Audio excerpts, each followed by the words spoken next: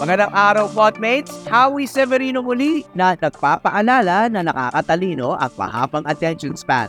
At ngayon, may makakasama na naman tayong matalino at dakilang Pilipino, si Toym Imao, activist artist, UP Professor of Fine Arts, at anak ng national artist na si Toym Imao ng Sulu.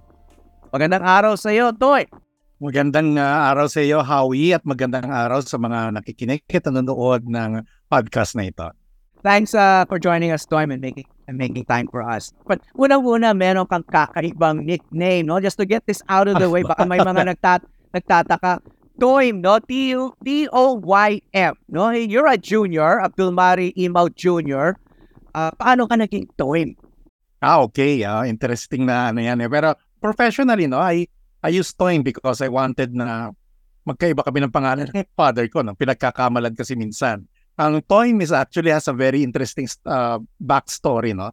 My dad, in 1968, was receiving yung Toym Award. No? And the awarding ceremony was in Malacanang. They were in the holding room. No? And it so happens that before the ceremony, then President Ferdinand Marcos stepped in and mingled with the awardees, no?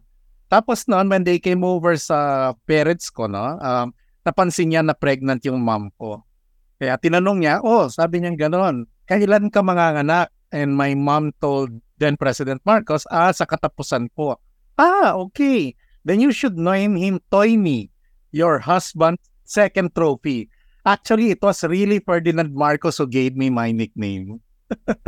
I will ask you about your feelings about that later, because you also call yourself an activist, no? You've been interviewed and you call yourself an activist, no? So in addition to being an artist, of course, no, and activists want to bring about social change, no? So how can an artist do that?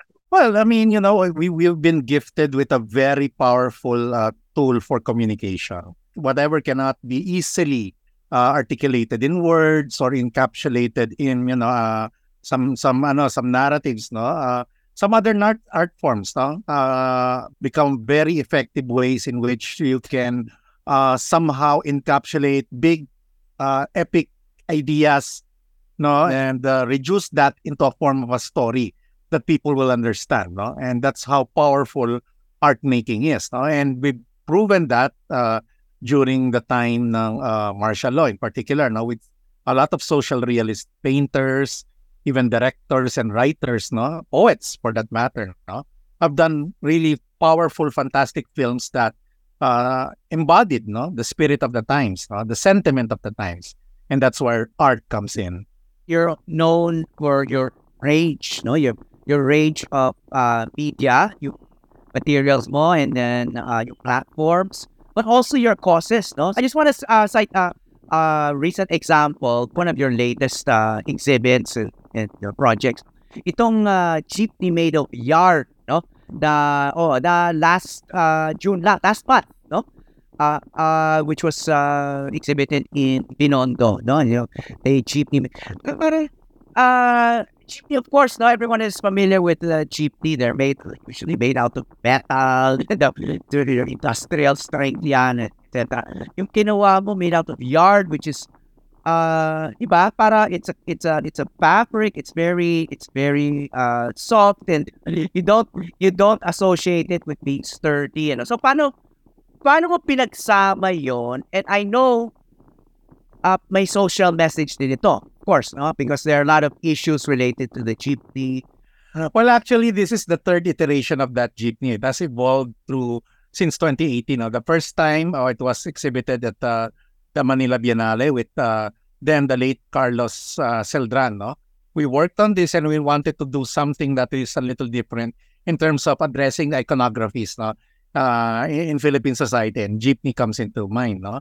But I think yung pinaka-best use was the second iteration. This was the one that during the height of the pandemic in 2020, nag-shut down ang University of the Philippines.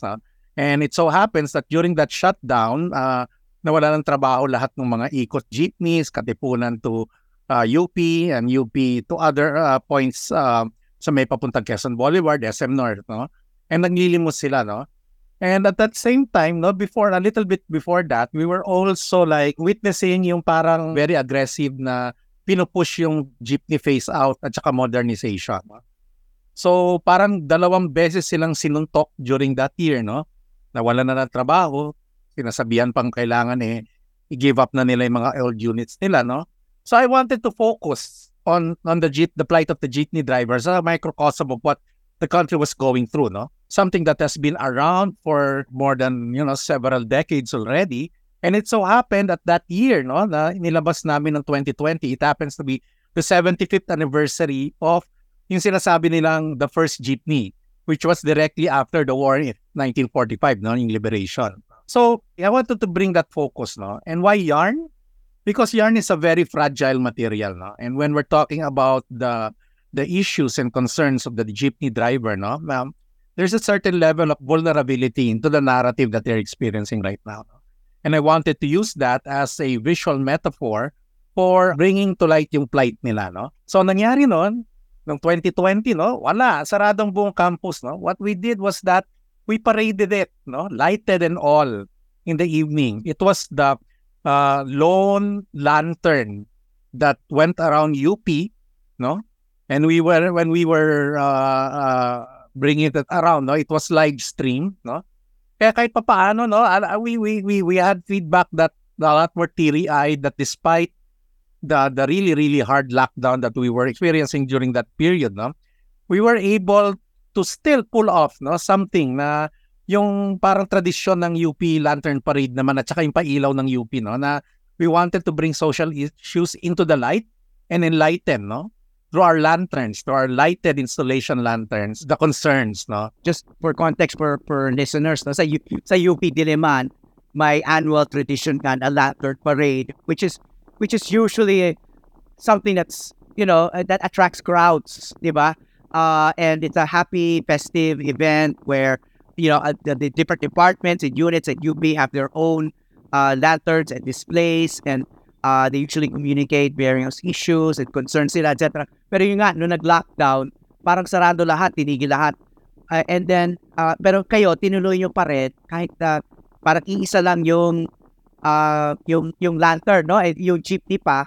So, it must have been so dramatic, Oh, no? yes. I mean, even cinematic, di ba? Yeah. And wow, that must have been such a powerful moment. Yeah. And if you wanted to go back, the UP actually produced a video. If you Google sa YouTube yata or yung Payapang Daigdig, UP Jeepney, or Jeepney Installation 2020, no, you'll find that they produced a video while ang music ay kinakanta yung Payapang Daigdig na ginawang parang Christmas carol natin, no? Which also happens to have celebrated its well-known, sabi nga nila, it's 75th year, no? So we were also commemorating some certain milestones, no? In terms of the iconographies ng Filipino, no? At the same time, the idea of war, no? At that time, we were saying that there was a war against the virus, no? And of course, you've also said, no, that the jeepney is such a powerful symbol. Not only does it provide livelihood for so many, but parang sinasabi ko, it symbolizes Filipino identity. No? Parang in the jeepney, you combine our history of American colonialism dahil it's a remnant of that. World War II, yung ng jeepney, galing sa World War II, and at the same time, may Japanese engine and Filipino ingenuity. So talagang and don't forget the Spanish altar, no? Christianity, okay. Di ba may altar sa yan eh? Okay, yung jeepney made out of yarn, no? That's an example of what you call installation art. And of course you can elaborate on this, but basically it's an ephemeral art form, meaning it's not meant to be permanent, it's not meant to be collected and then put in somebody's house, etc. So why would an artist want to produce something that's temporary, that is even disposable, ephemeral? I mean, wouldn't you want your art to be forever? Yeah, well, di ba, gusto nga natin may forever as much as possible, di ba? Pero siguro it's part of the way I no kasi one big part of what I do as an artist is I do more permanent public art, no, in the form of monuments. And these are in cast bronze, in stone, in brass, in concrete. They're more permanent. They deal with our the nation's history, no, and they're usually commissioned by government institutions, no, local government units, and private. And just sorry to interrupt, but just as an example, before we move on from that, no, yung examples yan, you've done Bonifacio, di ba? You've done you've done murals. So it's not just monuments, you've done murals in Baler. Yeah. I think you did Tandang Sora. Yes, we did. May Tandang Sora ka ba? Assorted, no? So these are not ordinary monuments, no? I mean, these are important people that done in important places. No? So so the contrast with that, permanent, and you would think that nandiyan pa rin yan many generations from now. Halimbawa, itong jeepney mo made out of yarn. I mean, the one in Binondo was just there for 2 weeks. Yes. Ano na yung nangyari doon? Well, ngayon, naka-storage na, nakabaklas na siya, and it's put in storage now. And if ever it will appear in the future, we'll have to re-yarn it or something, and it's going to take another form, no? As much as the variety and diversity of all the jeepneys, no two are exactly as the same. Specifically, that mindset that if ever we do come up with something like that again, it will be a totally different jeepney. Pero it still has the spirit of what we intended it to be. It's still going to be made out of temporary materials, yarns, and it's going to be lighted also.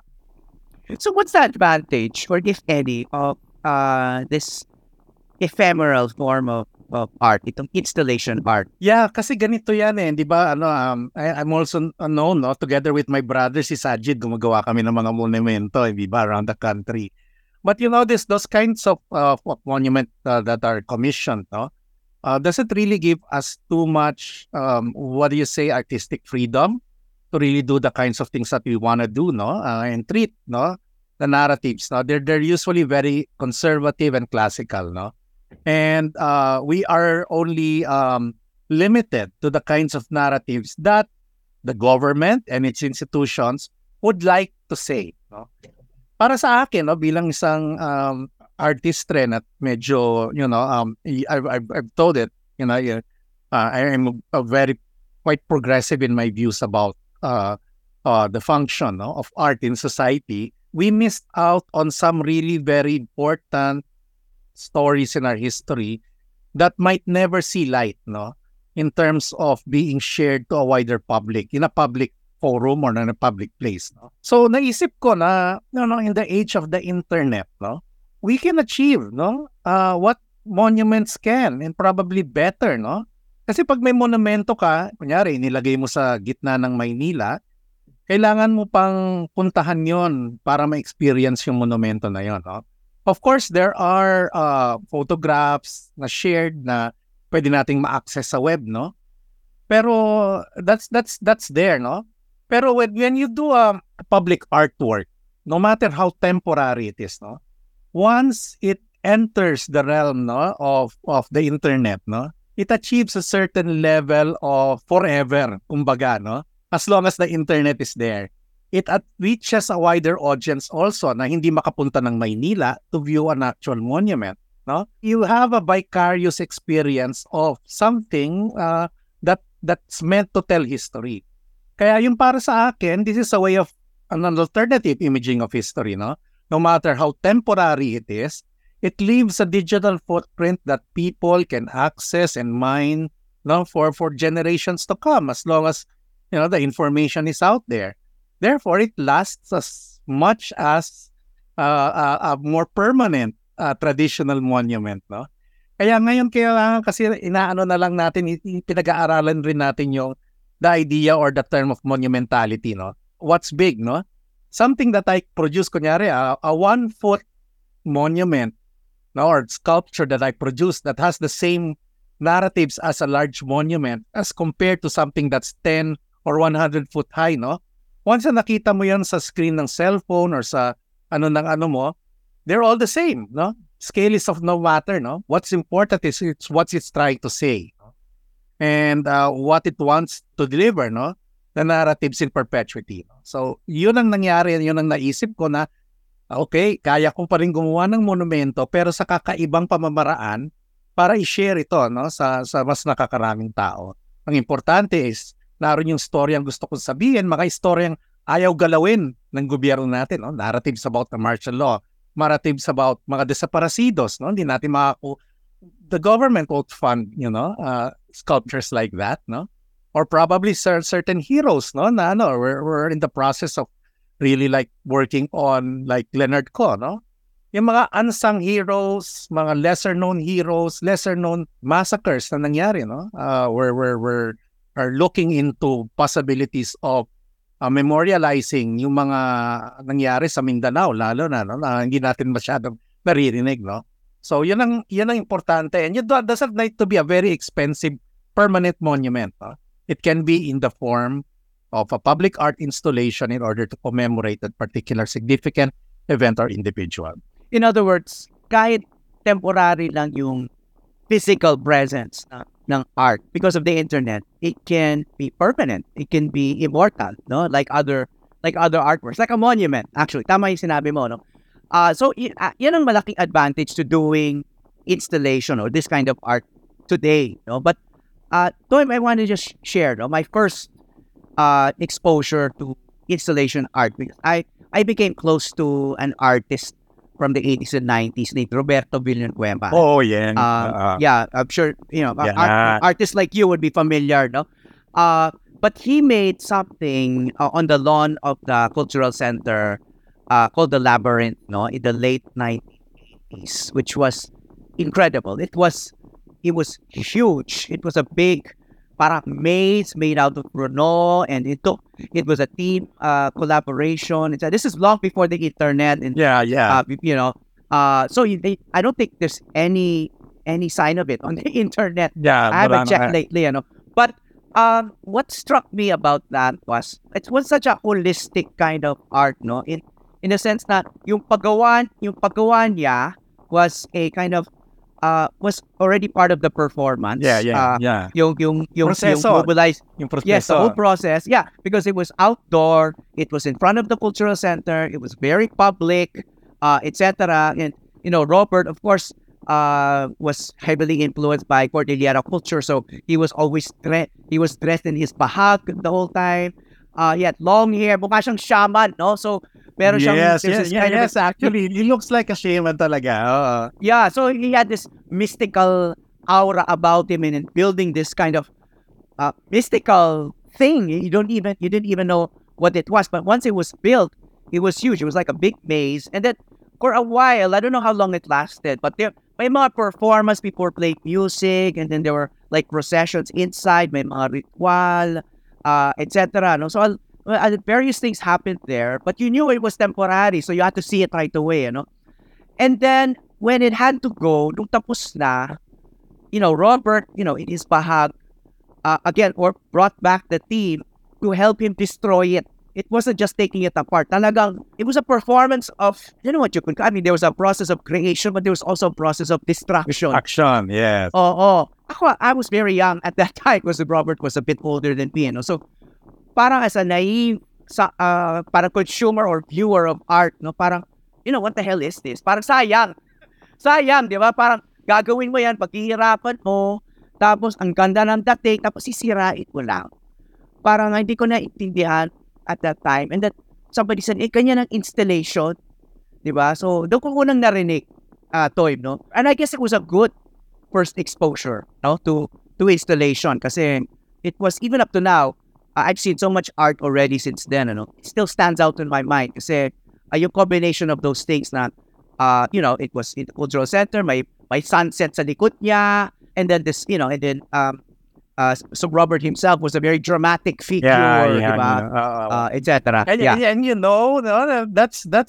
that's a monument in Howie Severino's definition of what a monument is, kasi you own the experience, The most, since sinasabi nga nila, the most effective monuments that we have right now are monuments that engage several senses rather than just the sense of sight.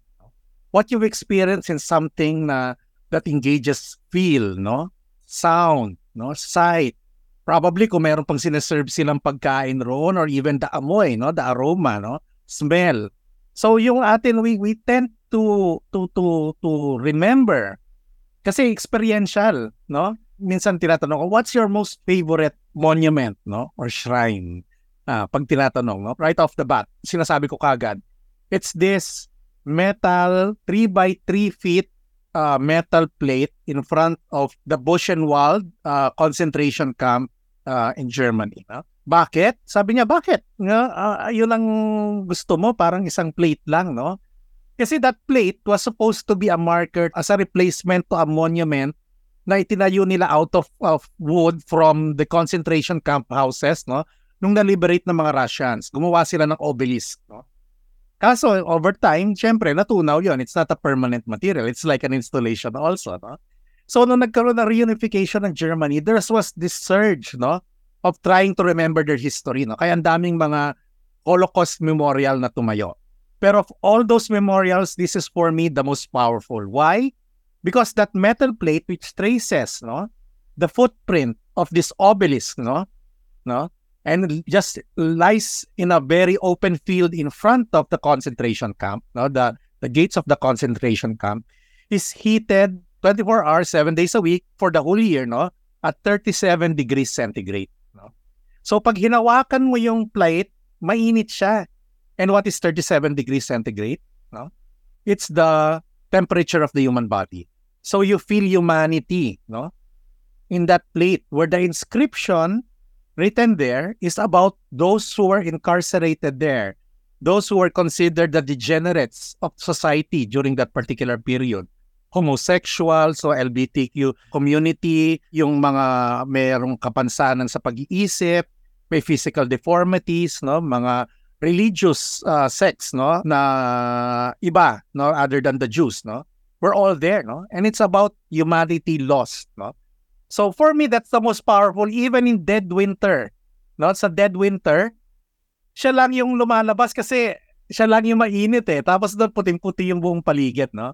So there's really a powerful magic in that simplicity of, no, and that's how we remember things, no? Because it becomes experiential for us and really retain, no, whatever message that it wants to tell to us. Well, speaking of remembering lost humanity or human loss, closer to home, of course, we have a lot of our issues. And I want to ask you about this powerful exhibit that you were a part of the FEU campus back in 2017 at the height of the drug killings, no? Alam naman natin na libo-libo yung namatay doon sa drug campaign here no. And this exhibit, I went to it. I went to the launch. It was called Pudyat. It didn't last very long, pero it was big. It was a big exhibit. Maraming kasamang artist, isa ka doon. You had one of the biggest art. I don't want to say it was more than an art piece. Many pieces as part of the single art project, no, na ginawa mo. I think it was entitled Desaparecidos. Yes. And usually that word is associated with people who disappeared in Central America, diba? They had their own regime that was killing people there. But meron din tayong history dito sa atin ng mga disappeared. Anyway, FEU, which is not really known, not widely known for activism, in the middle of Manila, I still have very vivid memories of that, and I was actually bombarded, no, with a lot of visceral displays, no, of and you could feel the anger, no, and sadness, the frustration, the grief, because at that, maybe on that same day that this art exhibit opened, a daming pinatay, no, and we knew that was going on at that very moment. So take us back to that. What was that all about? Well, I think it was a community, an artist community reaction that we have to say something. Basically, that's premised on something. That there was a lot of things happening and parang yun lang yung form namin na para sumigaw, no? Na nangyayari ito sa bansa natin. Buksan natin ating mga mata. And that's why it was translated. Now, we worked with journalists, we worked with writers, no, a lot of visual artists, photographers, no, those who are really who give a damn about what's happening sa country natin, spoke out through that exhibition. Not only through the visual arts, no, may mga several talks and fora rin na nangyari during the time na minount yung exhibition. And it was very brave, no. I think FEU for that matter was a really good venue because FEU is sandwiched between yung mga roads na kung saan madalas dumadaan yung mga nagpo-protesta nung araw, hindi ba? Since the 1970s pa yan, hindi ba? U-belt. U-belt, oh, it's been witness to a lot of mass actions, no? Really violent ones, no? For that matter. Doon, umabot doon yung bulan nung nagkaroon ng barilan sa Mendiola, no? During the mid-1980s, no? I think it's an appropriate, although it's not your typical exhibition areas, naging matapang FEU to welcome those powerful works that are done by national artists, really seasoned senior artists, no? And respected photojournalists for that matter, no? Sa tingin ko, it is our way of also trying to live up, to visualize what was happening sa country natin, na not just through media na nakukuha natin, no? Sometimes, meron yung mga reports na nakikita natin sa pahayagan, no? Are facts, no? Of course, no? Pero we wanted to add to facts more on rin yung nararamdaman namin, no? And a commentary, no? Yung opinions namin sa mga nangyayari, no? Hand in the hand sa truth saying, no? Is also imaging the violence that our country was undergoing. And these images, no? Will forever be accessed by a lot of people in the age of the internet. Katulad ng sinabi ko, no? We've left a really sizable digital footprint about this entire exhibition, no? By a group of really brave artists and truth sayers, no? We wanted to say that hindi lang puro maganda ang dapat nating sinasabi o nilalabas bilang artist. So it's not a matter of escape, no? Or beautiful photos and pictures that hang on walls, no? But rather, no, we were out there to disturb, no? At the end, I will be borrowing Bertolt Brecht's famous, kasi paborito ko siya talaga, no? Art is not, a mirror held up against society, no? Up to society, but a hammer in which to forge it, no? Or to hammer to form it, no? So that's exactly what we did. We exercised our creative faculties in order to come up with these images that people need to see. Wow. Congratulations on that, no? I'm glad you were able to see it. Yeah, and I went back and read articles about it. Di pala siya nagtagal, no? In fact, and then akala ko it would like tour other places. Hindi na pala, no? Hanggang doon lang. No? So yun nga pero medyo difficult. We were also trolled, no? I'm trolling. I can imagine. Systematic trolling, no? Ang and including the organizers, no? Of course, we have some journalists na naging tumulong sa amin, parang more on feeding us with the necessary information, no? Coming from the field, no? Pero sila rin, I mean, there was a systematic attack, no? Sa amin during that time and the days to come. We became, marked and targeted often, no? Lalo na sa mga ginagawa kong trabaho, no? Mga installation. We started with the commemoration of the 50th anniversary of the first quarter storm sa UP with a concert and an installation, followed by the year after yung barikada, yung Diliman Commune. At yung recently, last year was the 50th anniversary of the Declaration of Martial Law, in which I installed 50 body bags, no, na sa in front of the oblation, no, sa Oblation Plaza, that were filled with earth that is equivalent to the weight of the human body, an average human body. Pero tinamnam namin yon, nakabukas yung body bags, lupa yung laman, pero it was planted with a garden and flowers of forget-me-not, no? And it was there for 40 days, no? Parang until yung magbabang luksa, no? Kumbaga. Kaya, those are the kinds of installation. Part 1 pa lang yan, Podmates. Tune in tomorrow for part 2 of my conversation with artist and activist Toym Imao.